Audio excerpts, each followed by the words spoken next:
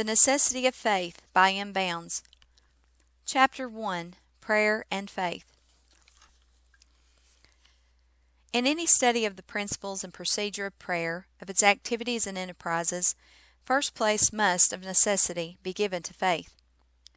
It is the initial quality in the heart of any man who essays to talk to the unseen.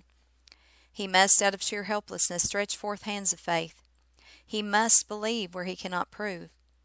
In the ultimate issue, prayer is simply faith, claiming its natural yet marvelous prerogatives, faith taking possession of its illimitable inheritance. True godliness is just as true, steady, and persevering in the realm of faith as it is in the province of prayer. Moreover, when faith ceases to pray, it ceases to live. Faith does the impossible because it brings God to undertake for us, and nothing is impossible with God. How great, without qualification or limitation, is the power of faith! If doubt be banished from the heart, and unbelief made stranger there, what we ask of God shall surely come to pass, and a believer hath vouchsafed to him whatsoever he saith. Prayer projects faith on God, and God on the world. Only God can move mountains, but faith and prayer move God. In his cursing of the fig tree our Lord demonstrated his power. Following that, he proceeded to declare that large powers were committed to faith and prayer, not in order to kill, but to make alive, not to blast, but to bless. At this point in our study, we turn to a saying of our Lord, which there is need to emphasize, since it is the very keystone of the arch of faith and prayer. Therefore I say unto you, what things soever ye desire when ye pray, believe that ye receive them, and you shall have them. We should ponder well that statement. Believe that ye receive them, and ye shall have them. Here is described a faith which realizes, which appropriates, which takes. Such faith is a consciousness of the divine, an experienced communion, a realized certainty. Is faith growing or declining as the years go by? Does faith stand strong and foursquare these days, as iniquity abounds and the love of many grows cold? Does faith maintain its hold as religion tends to become a mere formality and worldliness increasingly prevails? The inquiry of our Lord may, with great appropriateness, be ours. When the Son of Man cometh, he asks, shall he find faith on the earth? We believe that we will, and it is ours. In this our day, to see to it that the lamp of faith is trimmed and burning, lest he come, who shall come, and that right early. Faith is the foundation of Christian character and the security of the soul.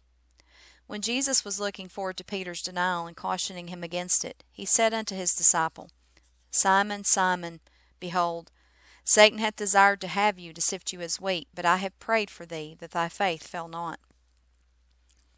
Our Lord was declaring a central truth. It was Peter's faith he was seeking to guard, for well he knew that when faith is broken down, the foundations of spiritual life give way, and the entire structure of religious experience fails. It was Peter's faith which needed guarding. Hence Christ's solicitude for the welfare of his disciples' soul and his determination to fortify Peter's faith by his own all-prevailing prayer. In his second epistle, Peter has this idea in mind when speaking of growth in grace as a measure of safety in the Christian life, and as implying fruitfulness. And besides this, he declares, giving diligence, add to your faith virtue, and to virtue knowledge, and to knowledge temperance, and to temperance patience, and to patience godliness. Of this additioning process, faith was the starting point, the basis of the other graces of the Spirit. Faith was the foundation on which other things were to be built. Peter does not enjoin his readers to add to works or gifts or virtues, but to faith. Much depends on starting right in this business of growing in grace. There is a divine order of which Peter was aware, and so he goes on to declare that we are to give diligence to making our calling and election sure, which election is rendered certain, adding to faith, which, in turn, is done by constant, earnest praying. Thus faith is kept alive by prayer, and every step taken in this adding of grace to grace is accompanied by prayer. The faith which creates powerful praying is the faith which centers itself on a powerful person. Faith in Christ's ability to do, and to do greatly, is the faith which prays greatly. Thus the leper lay hold upon the power of Christ. Lord, if thou wilt, he cried, thou canst make me clean. In this instance we are shown how faith centered in Christ's ability to do, and how it secured the healing power. It was concerning this very point that Jesus questioned the blind men who came to him for healing. "Believe ye that I am able to do this?" he asks. They said unto him, Yea, Lord. Then touched he their eyes, saying, According to your faith be it unto you.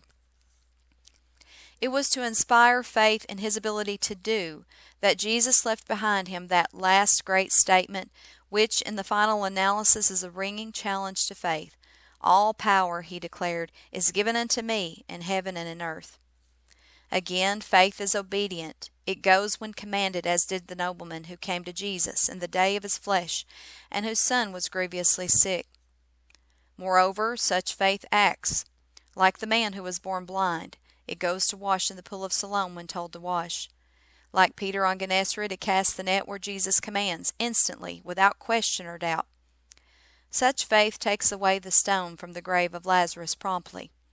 A praying faith keeps the commandments of God and does those things which are well-pleasing in his sight.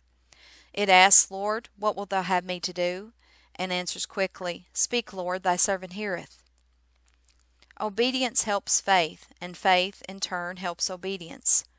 To do God's will is essential to true faith, and faith is necessary to implicit obedience.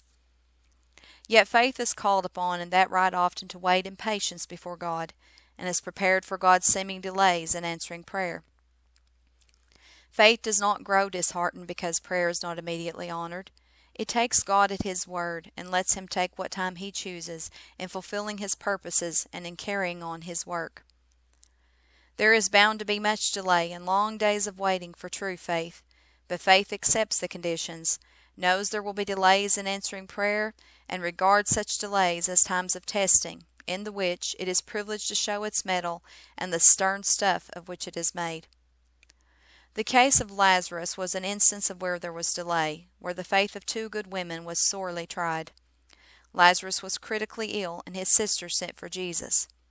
But without any known reason, our Lord delayed his going to the relief of his sick friend. The plea was urgent and touching. Lord, behold, he whom thou lovest is sick. But the Master is not moved by it, and the women's earnest requests seemed to fall on deaf ears. What a trial of faith!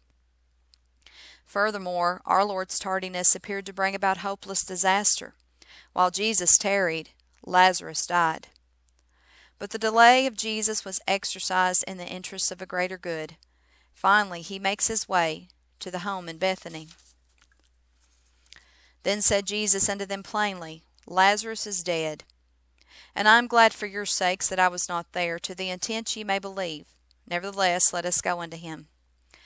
Fear not, O tempted and tried believer, Jesus will come. If patience be exercised and faith hold fast, his delay will serve to make his coming the more richly blessed. Pray on. Wait on. Thou canst not fail. If Christ delay, wait for him. In his own good time he will come and will not tarry.